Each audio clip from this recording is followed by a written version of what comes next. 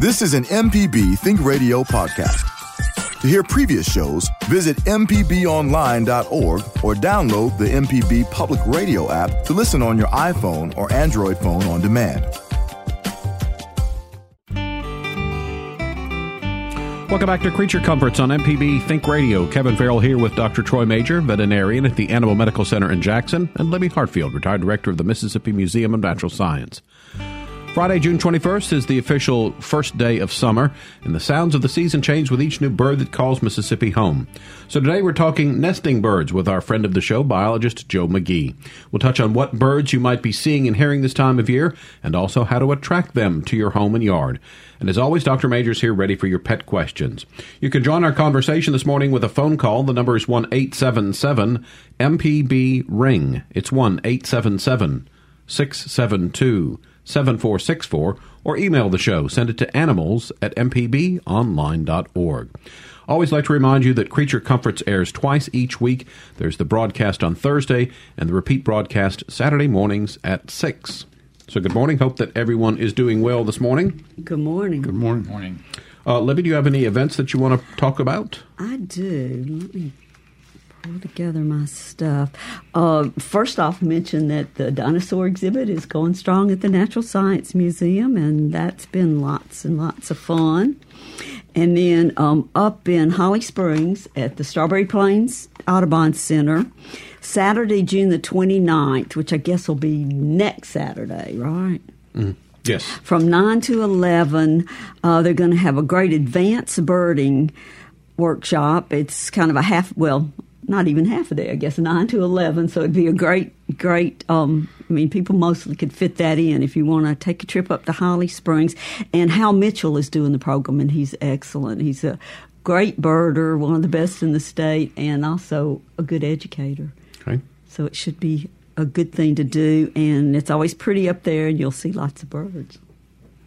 By the way, Libby does a good job of looking for events to talk about, but if you are involved in a creature-related event that you'd like to have publicity on, you can always email the show, and we'll try to put it on the air. Remember, our email address is animals@mpbonline.org.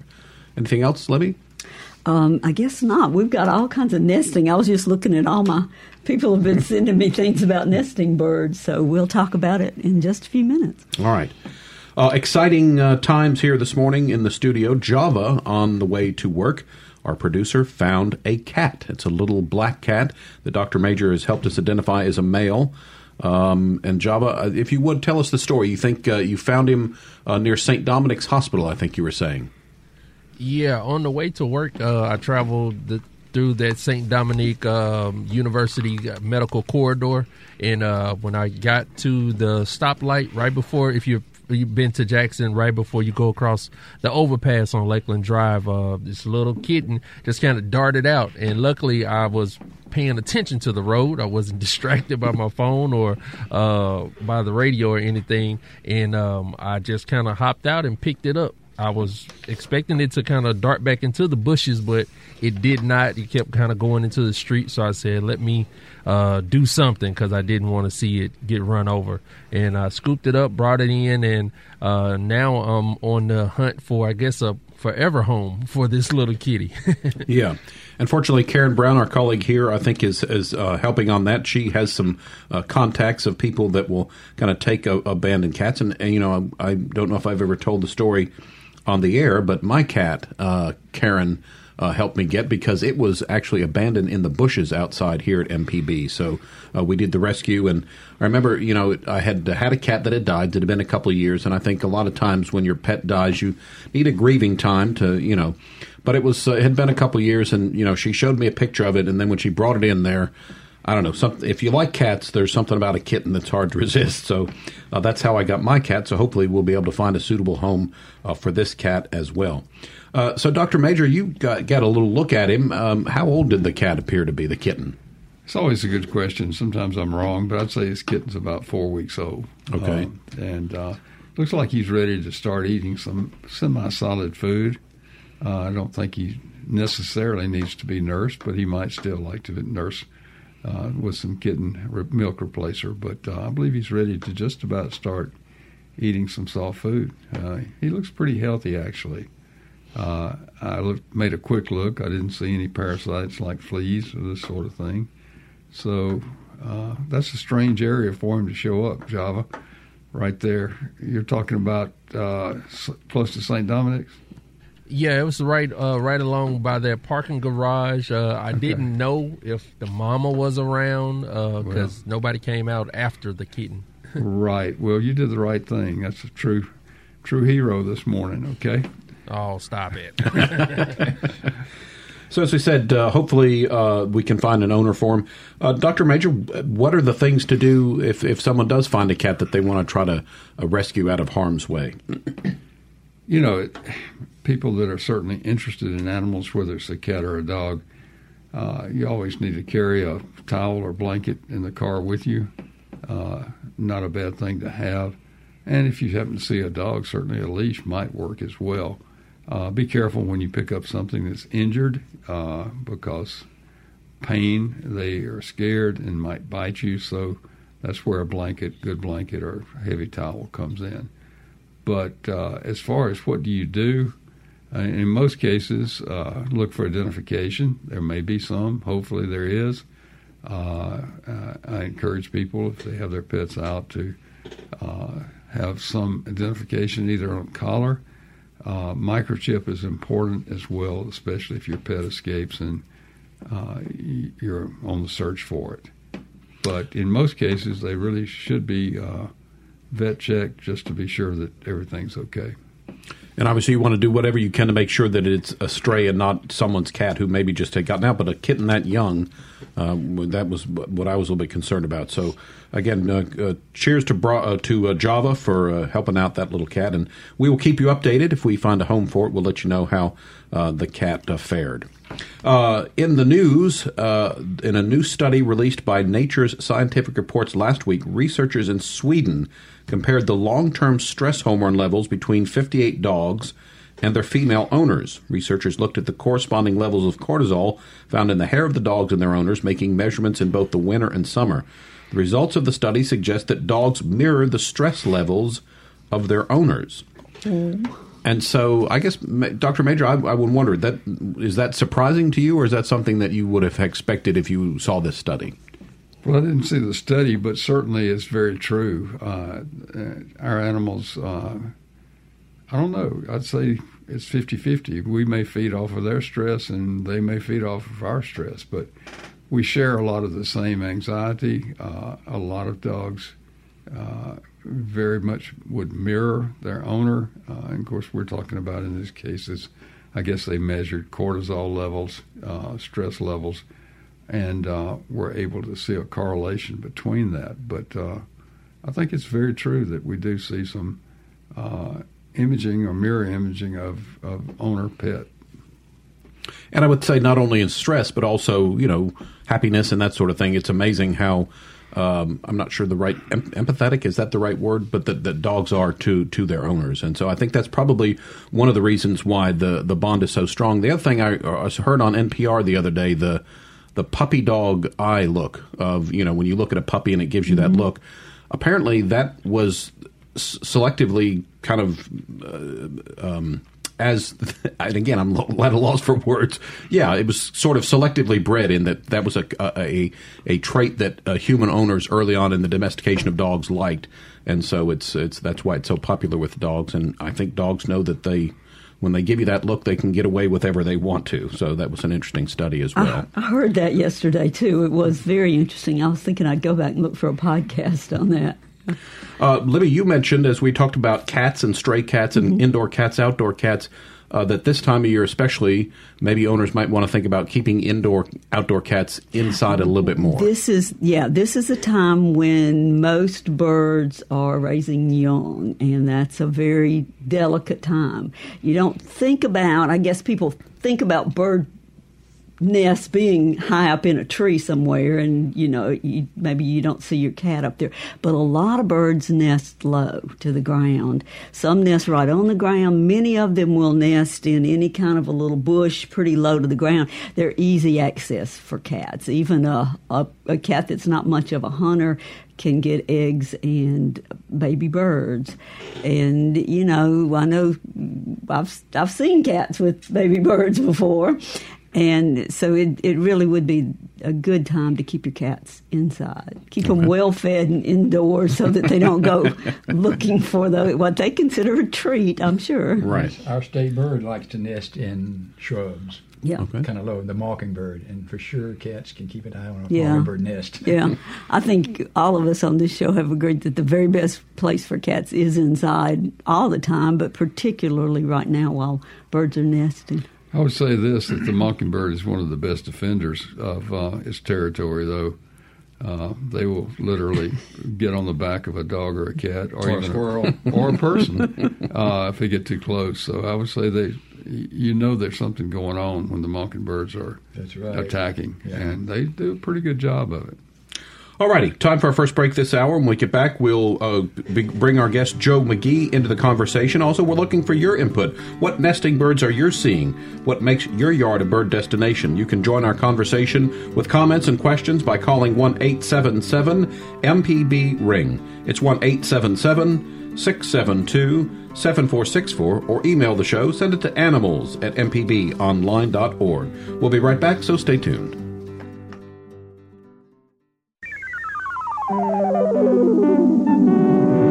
This is an MPB Think Radio podcast. Welcome back to Creature Comforts on MPB Think Radio. Kevin Farrell here with Dr. Troy Major, Libby Hartfield, and our guest today, biologist Joe McGee. We're talking nesting birds of the state. If you want to join the conversation with a question or comment, the phone lines are open, so give us a call. The number is 1-877-MPB-RING. It's 1-877-672-7464. Send an email to animals@mpbonline.org. Joe, glad to have you back in the studio with us. Always enjoy your visits with us. Thank you. What kind of birds are people seeing in their yards this time of year? We could put them into two categories. The resident birds, the birds that are here year-round, like cardinals, chickadees, titmice. Those are nesting, and they will be found in your yard. And then also some of the migratory birds, like I'm sure some people listening have purple martins. That's a bird which is definitely not here in December. Libby has two. I'm very envious of two warblers that she has nesting in her yard. The prothonotary warbler. We have, we've got a lot of prothonotary and a lot of parula warblers. We have a lot of Spanish moths, and that's what they nest in. Yeah, and if you want to attract nesting birds, if you have kind of target species you want to go after, you need to get pretty specific, I guess. And we years ago did bring Spanish moths to our site, and I know where 3 nests are pretty much right now for parulas. That's just amazing. It's a beautiful little bird. And the prothonotary warblers nest in nest boxes, right?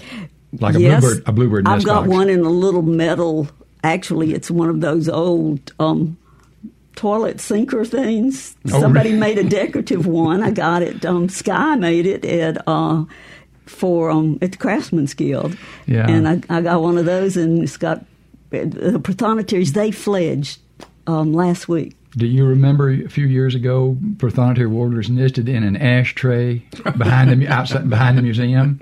Yes. It was a pretty nasty ashtray. Even I was real surprised they would do that. I peeked in there, and there was big wad of bubble gum and other things, but there they were. But in my yard, I have Carolina chickadees nesting in a bluebird nest box. It's the second. I checked yesterday. I took a peek. The second nesting, and I've heard people complain. They say, I have titmice and taking over my bluebird nest box, or I have chickadees taking over my nest box. Well, that's fine. Just put up another. When I saw chickadees were using it, I put up another box, and the next morning, the sun was going down. I was putting up a box for the bluebirds, and the next morning the bluebirds were in it. So there's a housing shortage, I think, at least in my neighborhood. I think there is in mine too. For the cavity nesters. Mm-hmm. What about percentage of birds that are here year round to the ones that come and go through migration? Do you have a handle on that? Oh, I don't. I'm afraid to go out on a limb there. Very good, by the way. I have in front of me the bird list from that's compiled by the Records Committee of the Mississippi Ornithological Society, and it has 426 species now have been documented in Mississippi. And I put an X by the ones that breed in the state, and I think I counted 169. Okay. But you wouldn't expect all of those to be in your yard. For instance, the first bird, I was really surprised. I hadn't thought about this. The first bird on the list is actually a duck. It's the black-bellied whistling duck, and I'd totally forgotten that they do breed in Mississippi because they're a recent arrival. 15 years ago. It was a very rare bird, unheard of in the state, and now they're known to breed. In fact, I've seen a female black-bellied whistling duck that was tethered, if you will, by her young. They won't fly away so quickly if they've got young, around that they're unable to fly yet. So, but I can't say for sure how many, say Dr. Major would have in his yard that are resident birds here year round versus some that are migrating. And it would be easier, I guess we could look at the list probably and come up a percentage of species, but it's really hard to come up with like for individual birds. How many cardinals do you have in your yard? Like when I look at cardinals and doves and Carolina wrens and, my common things that are always there, that probably is most of my birds. An interesting thing that I've noticed, during the wintertime, I have large numbers of a little sparrow called a chipping sparrow coming to eat the bird seed. And they all leave usually in, early April. They're all gone. But this year, there's one pair of chipping sparrows in my yard. The male sings religiously, and I'm sure they are nesting somewhere, around my yard, but I haven't found the nest. To find a nest, you've got to sit out on your carport or your deck or whatever, be really still, and watch where the birds come and go to. Eventually, they give themselves away, especially when they start feeding the young.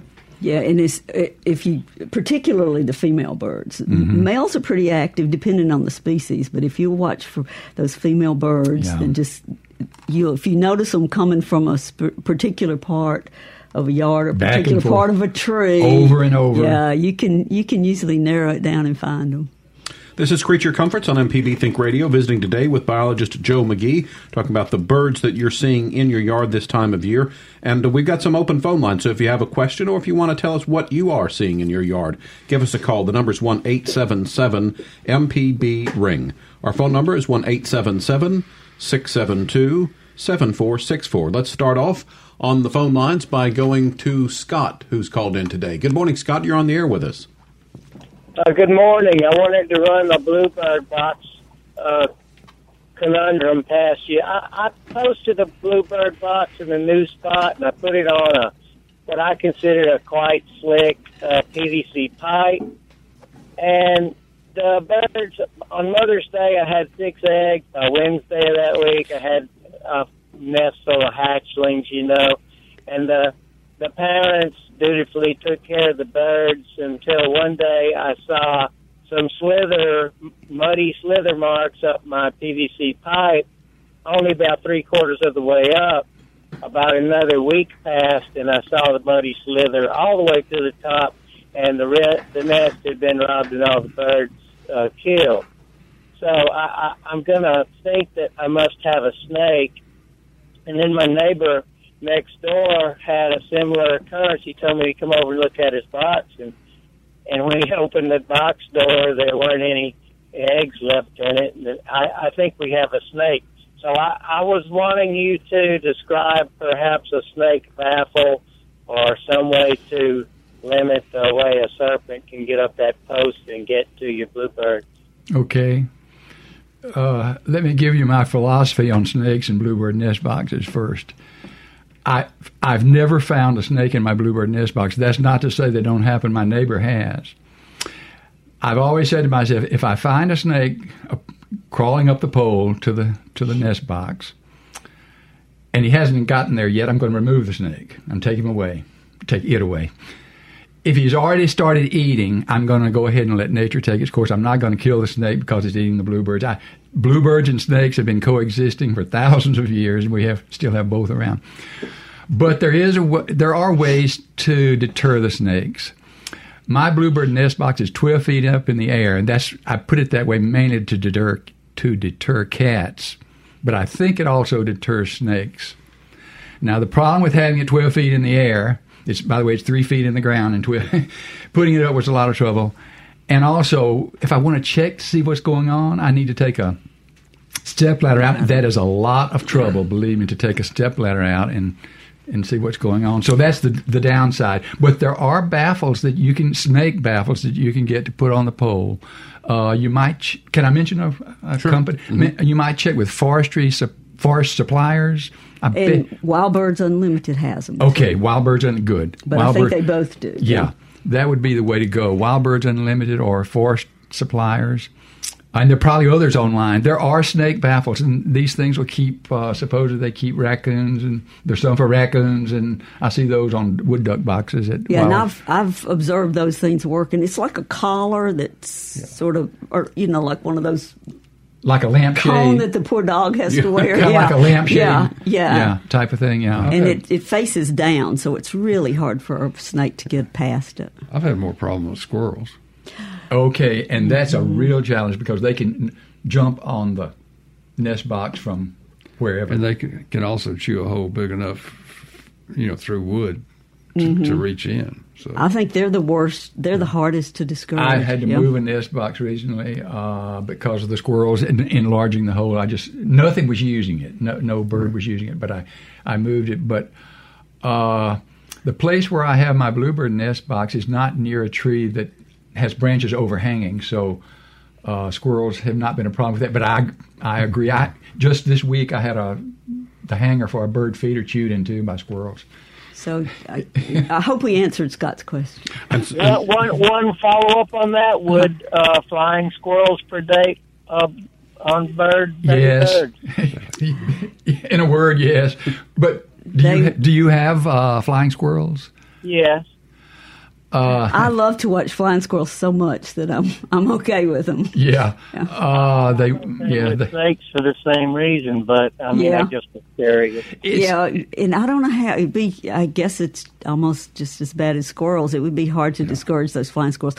I have them a lot of times in the winter. They'll occupy my nesting boxes and stay in there, but they leave in the spring, and I've had birds nest after them, so they don't mind. There's probably a smell, or I don't know. But anyway, they don't seem to mind to follow the flying squirrels. I don't think I have any flying squirrels right now, but years where the oaks produce a lot of acorns, that seems to bring them in. You never know what might occur in a box. I had a bumblebee nest set up in one of them. So yes, I took an old martin gourd and hung it on just to deal with it. Hung it on a tool rack. And bumblebee last summer I left it alone. Sure. And one day I forgot though, and grabbed the rake and vibrated the whole thing, and out came the bumblebees. And I was stung several times. One got up under my glasses. I slapped my glasses off. A lens came out, but I left the bumblebees alone because they're kind of a keystone species. They're really important. So. All right, this is Creature Comforts. Let's get another call in before our next break. Dudley's calling in from Calhoun County. Good morning, Dudley. Good morning. Go ahead. I have a lifetime experience, or I think I looked out my window. It's been about a month ago, and I saw a small duck. It was the ducks that died. I don't know the name of them, but I kept watching, and I noticed that there was something moving around the duck. So I finally grabbed my binoculars, and I saw there were 6 little baby ducks around this small black diving duck. And I have never in my life experienced anything like this. And I just really wanted to share it with you because I enjoy your show so much. And would love to comment. You're sure you saw the duck dive, the adult duck? It was a small, I call a little diving duck. I think, they go under. Yeah, Yeah, I think what you saw was a hooded merganser, which is they breed in Mississippi, and that's really a good observation. Beautiful black and white head with that big fan on it. Small. Yeah. Could you describe the bill on that duck? No, this was just I've seen them many times on the lake. It's solid black little ducks that dive, and then they'll come up and there's a name for them, but I just don't know. I think it's a hooded merganser. The other diving ducks don't breed in Mississippi, I don't think. So you wouldn't see them with ducklings around. Yeah, and you know your wood ducks probably. Do you see that? Because they're very colorful. Yeah, it was not a wood duck. Yeah. Well, that was great to see the babies. Yeah, I envy you that. I have never. This is what I've been wanting to share this with y'all before today, but today seemed like a very opportune time. So check in a field guide or online to see if an image or a photograph of a hooded mergander matches up with what you saw or what you remember you saw. All right, Dudley, thanks for your Go ahead. I have never seen them since. This is the thing that disturbed me. I don't know what happened to them at all, but thank you again. Yeah, hopefully they stayed hidden until they got big enough to fly. All right. Thanks for the call, Dudley. Always good to hear from you. Let's take another break. When we get back, we'll continue visiting with our guests. Today, it's biologist Joe McGee. We're talking about nesting birds and the birds that you see in your yard this time of year. Dr. Major's here ready to take a pet question as well. Give us a call to join the conversation. The number is 1-877-MPB-RING. It's 1-877-672-7464. You can email the show. Send it to animals@mpbonline.org. We'll be back with more after this. No matter if you use an app to start your car or still have a flip phone, Everyday Tech can decipher today's technology for tomorrow's solutions. Subscribe now to the podcast using any podcast app or the MPB Public Media app. Welcome back to Creature Comforts on MPB Think Radio. Kevin Farrell here with Dr. Troy Major, Libby Hartfield, and our guest today, biologist Joe McGee. We're talking nesting birds of Mississippi. If you want to join the conversation with a question or a comment, let us know what birds you've seen in your yards. Give us a call. The number is 1-877-MPB-RING. Our phone number is 1-877-672-7464. You can email the show. Send it to animals@mpbonline.org. We do have a caller to get to, so we say good morning to Sharon, who's called in from the Natchez Trace this morning. Good morning, Sharon. You're on the air with us. Yes, good morning. How are you? We're doing good. I have a question. We have our home, we have for the last 5 or 6 years had swallows, and they built their nest on our front porch above the entrance. And first year, we let them nest and fly away, and we took the nest down. And they came back and built it exactly the same place. And so now, the other night, there were 8 of them perched on my front porch. I don't know how to relocate them. Any advice? Dissuading them, of course, before they build the nest is the right thing to do. And if you can come up with something decorative that you like, that you can put there to dissuade them from being in that area, that's the kindest way to do that. Yeah, I wish I had her porch. I put up on my carport a barn swallow nest shelf. It's for barn swallows or phoebes. The phoebes have approached it, but unfortunately too many trees have grown up in my yard. It's too shady and all for the swallows. They like it really open. I assume it's really open around your house, open landscape. Sharon, are you still with us? I guess not. Oh, we must have lost. But anyway, yeah, that's right. It could be positioning a plant in the right place might dissuade them. I had a relative who had this problem. She viewed it as a problem, and I bought, as I was telling Libby, I bought some snakes, artificial snakes, at the museum gift shop. We put those around on the ledge, and that helped for the first year. I'm not sure it helped very much after that. But it's a temporary thing. It's just 6 weeks you've got a mess on your hands, but you may not want to have an entire colony of barn swallows. I think Dr. Major has a suggestion. Yes. Yeah, the thing is, I guess, how much can you tolerate? And tolerance is a big plus. But I know some of the neighbors have actually taken strung it across like in an X fashion, and secured some silver-like or shiny mirror-type medallions on that, and that has distracted the birds from coming through there. So if you understand what I'm saying, kind of a maze, if you will, and some people think that would be unattractive as well, I'm sure. So you have to kind of deal with it as best you can without harming the birds. Actually, though, I think that sounds like a fun DIY project for people who like to get creative with crafts and things, because that would be kind of a little art piece for your yard. Then. Do something seasonal on there. I tell a story on my dear departed mother. She complained about 2 bird nests on her front porch, and cleaning up after the birds and cleaning, and then immediately when they were gone, she lamented missing her birds. And so it's so hard, isn't it, to get life just where we want it. Yeah. Back to the phone lines we go on Creature Comforts. We say good morning to Donna, who's called in from Fairhope, Alabama. Donna, you're on the air with us. Go ahead. Hi, good morning. Good morning. Thanks for taking my call. Sure. We have nesting birds on an acre behind our home. It has lots of pine trees, and we have a variety of birds nesting there. We have the blue jays and the common birds that we have. We really can't see them that well. But anyway, we've noticed over the past week we have lots of crows coming in, and it's just devastating. Is there anything that we can do to deter them? Boy, that's a tough one. I know. I almost don't know what to say. One thing you want to avoid is startling the adults away from the nest when the crows are around. That's a good. You make it easy pickings for the birds. I know on the coast where the least terns nest, if folks walk near or through the least tern colony when the eggs or the chicks are on the sand, the adults fly away in distress, and here come the fish crows and grab eggs and nestlings. So if the adults are present and undisturbed, they will protect their young. So try to avoid, startling the adult birds. That's one thing you can do. But to keeping the crows out, that's tough. I hardly know what to say. Yeah, I'm stumped. I don't know a way to discourage crows. Crows are very intelligent birds. Yeah. Maybe you could reason with the crows. Troy, you got an idea? I've tried that.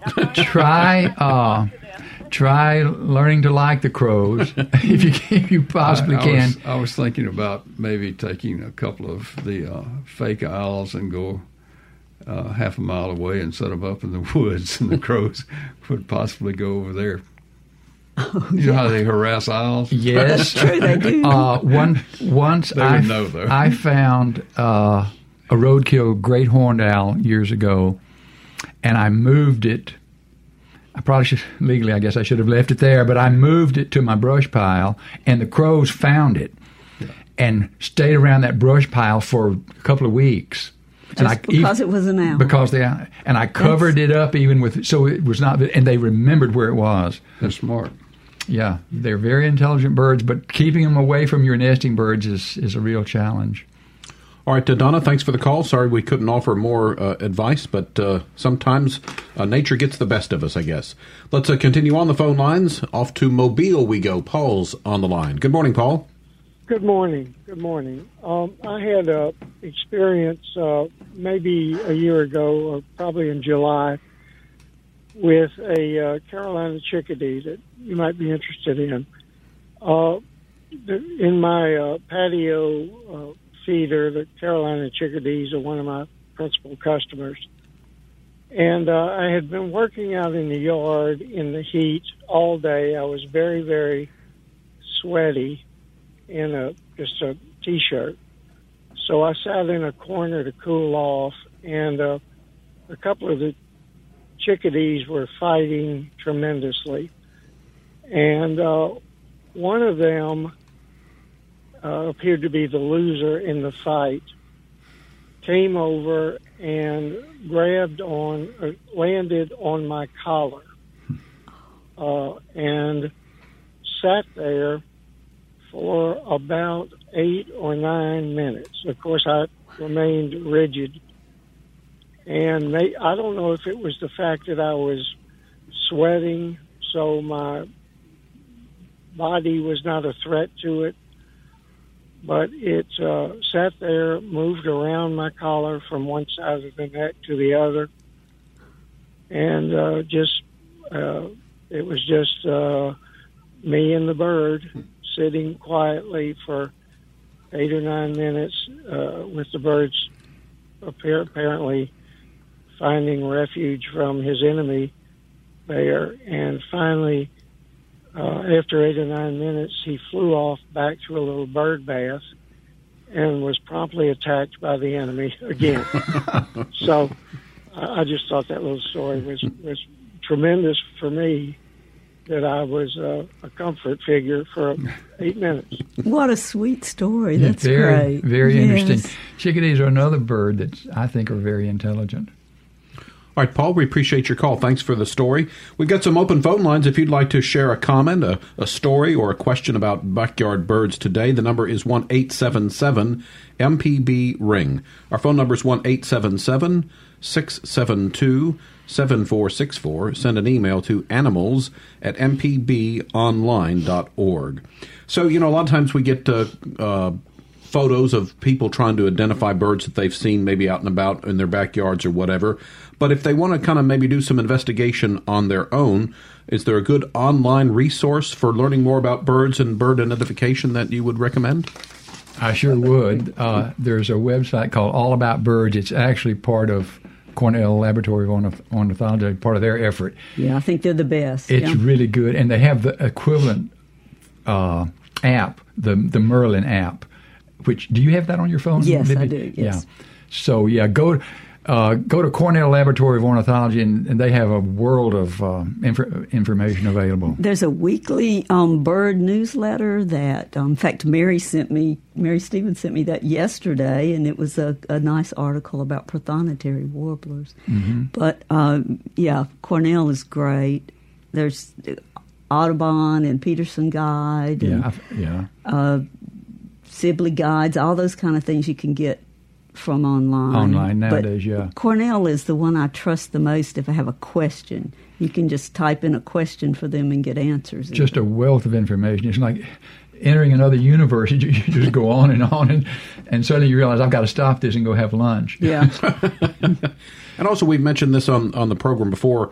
If you have kids that are interested in birds and nature, that this is a good way to help them kind of develop their thinking skills. Is, what did the bird's head look like? Now let's look it up in the guide, and you do that process of elimination. So that might be a fun, interactive way to keep your kids engaged if you think that they're young nature enthusiasts.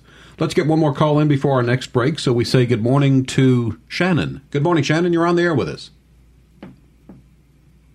To mention something for the lady from Fairhope who was having a problem with the crows. Yes. And I don't know if this would work for her because it sounds like she has a wooded lot.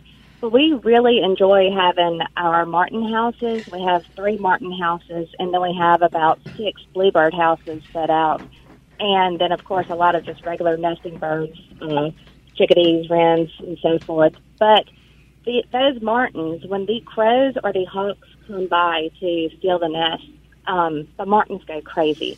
And so they, push the crows out from the sky, from the area, or push the hawks out of the way. And so it's kind of like a natural section. So I don't know if she has enough space for the martins. But that, just for a natural way of dealing with crows disturbing nests, that would be a good thing. Yes, that's a good idea. I can remember years ago seeing martins chase a Cooper's hawk away from their colony. That might work. You do need open country for the martins. They're not a woodland bird, but that's a good. That's a really good Shannon, idea. Yeah. All right, Shannon. You're welcome. Thanks for the call. Let's take one final break this hour. You're listening to Creature Comforts on MPB Think Radio. We've been visiting throughout the hour with our friend biologist Joe McGee, and we're talking about birds that you'll see in and about this time of year. Dr. Major is still ready to take some pet questions as well, so give us a call. The number is 1-877-MPB-RING. It's 1-877-672-7464. You can email the show as well. Send it to animals@mpbonline.org. We'll be back to wrap up the show after this. Welcome back to Creature Comforts on MPB Think Radio. Kevin Farrell here with Libby Hartfield, retired director of the Mississippi Museum of Natural Science, and Dr. Troy Major, veterinarian at the Animal Medical Center in Jackson. We're visiting today with our friend biologist Joe McGee, and we've been talking about the birds that you're seeing in your yards this time of year. And Libby, we had someone email the show. We had mentioned an event coming up at the Audubon, Strawberry Plains, is that it? I can't think of it. Right. Yes, Strawberry Plains. Yeah, in Holly Springs. Holly so Springs. If you would remind us of the details. Yeah, the workshop is Saturday, June the 29th from 9 to 11 that morning. And Hal Mitchell, who's a great birder, is teaching it. It's called Advanced Birding.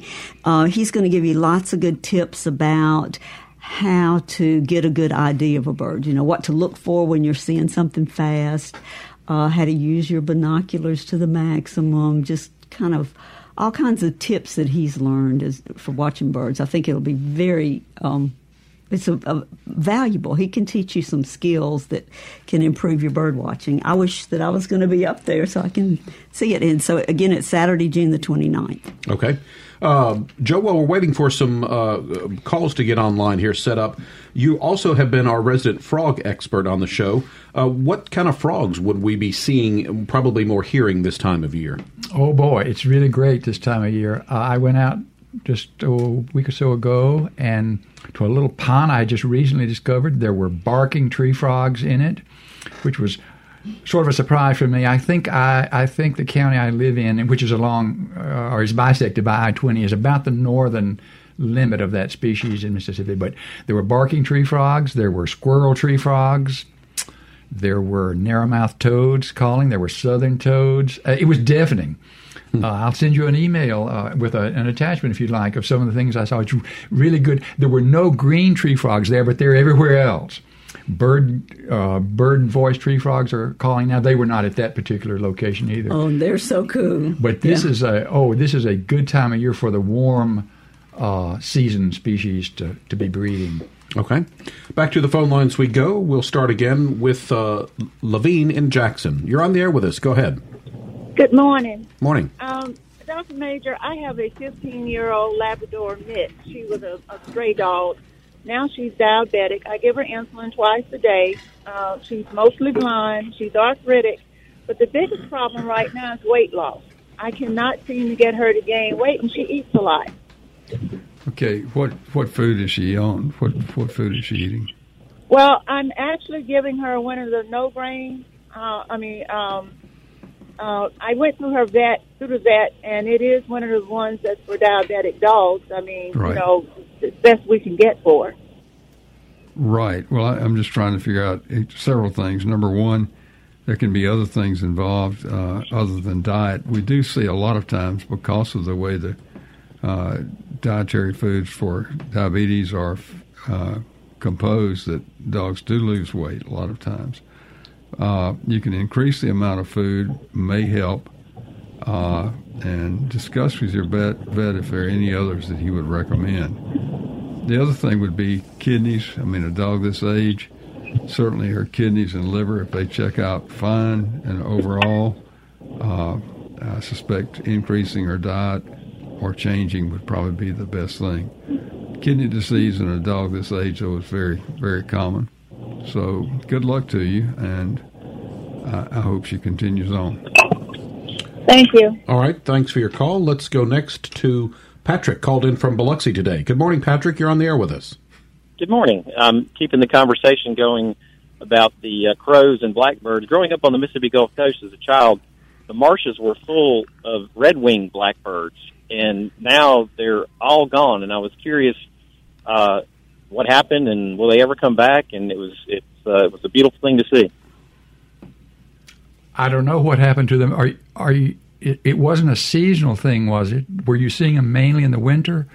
It may have been, but I'm still down here, and I don't ever see them any season. Yeah. They may have moved to another marsh. Red-winged blackbirds are more abundant in the winter in the South because many of them end up in Massachusetts and New York and whatnot to breed. But there are populations that breed in Mississippi. I'm not sure. I would like to think that they have found a marsh somewhere that they like better maybe than the one you've been visiting. But check some other marshes and ask around with other birding friends to see if their observations are similar to yours. I don't know. Libby, have you? No, I've not heard of any decrease in their populations. I've heard that's one of the birds that people mention as our most numerous bird in the state. Yeah. Oh, okay. Well, in the winter. But it may be where you were used to seeing them, something changed in that habitat, so they're not there anymore. That's what I'm thinking. Like you've got them at your house, don't you? Don't I they do. breed at your house? They thin out. They used to breed in the hayfield behind the house. They don't anymore, but they come to the feeders in the wintertime. They sort of dominate the feeders, in fact, but they've thinned out now. Yeah, that's good to hear. I guess maybe they moved. Also, I lived in Texas for a couple of years, and there's a bird called a grackle that's all over Texas, but I've never seen any east of the Mississippi. They don't migrate? Yeah, we've got grackles. We have common grackles. They breed all over the state in the right habitat. Okay. We've got boat-tailed grackles on the coast. That's the big... you live on the coast, right? You're in Biloxi? Biloxi. Oh, you've got boat-tailed grackles. Get out there. They're there, believe me, somewhere. Probably not in the numbers that you saw in Texas. Yeah, that's right. Everywhere out there. Right. Yeah. All right. Well, thank you for your answers. All right. You're welcome. Thanks for the call, Patrick. Let's wind up things today with Benny in Meridian. Good morning, Benny. Good morning. I'm calling you about my hummingbirds. Each year I feed my hummingbirds. I enjoy watching them. Started in May, but around the middle of May until today, I have not seen a hummingbird. Oh, goodness. And they were plentiful at the beginning of May. I will tell you that I had a friend that had that complaint in Vicksburg, and hers appeared just a few days ago. I thought it was a little late for them to first appear. Usually by the middle of June, you've got them and they're nesting. But evidently it's not too late for them to come back. So, and it could be. Now, the other thing that's happened, this year has got fantastic natural foods for hummingbirds. I've got a good many hummingbirds. They have been running out my feeders, but they also, I'm noticing that they're feeding all over the place because there's so many other sources of food. So I would keep your feeders out and refresh you may with yet fresh get them. nectar. Yes, they show up in large numbers in migration, and around Mother's Day, early May, around Mother's Day, their numbers drop way down because they've all migrated through except the resident birds, and those are largely females, which are actively nesting, and I have the same thing. Every year there's a drop in the number of hummingbirds that come to my feeder in early May through about Mother's Day, and then it builds up again. And now I bet my feeder's empty right now.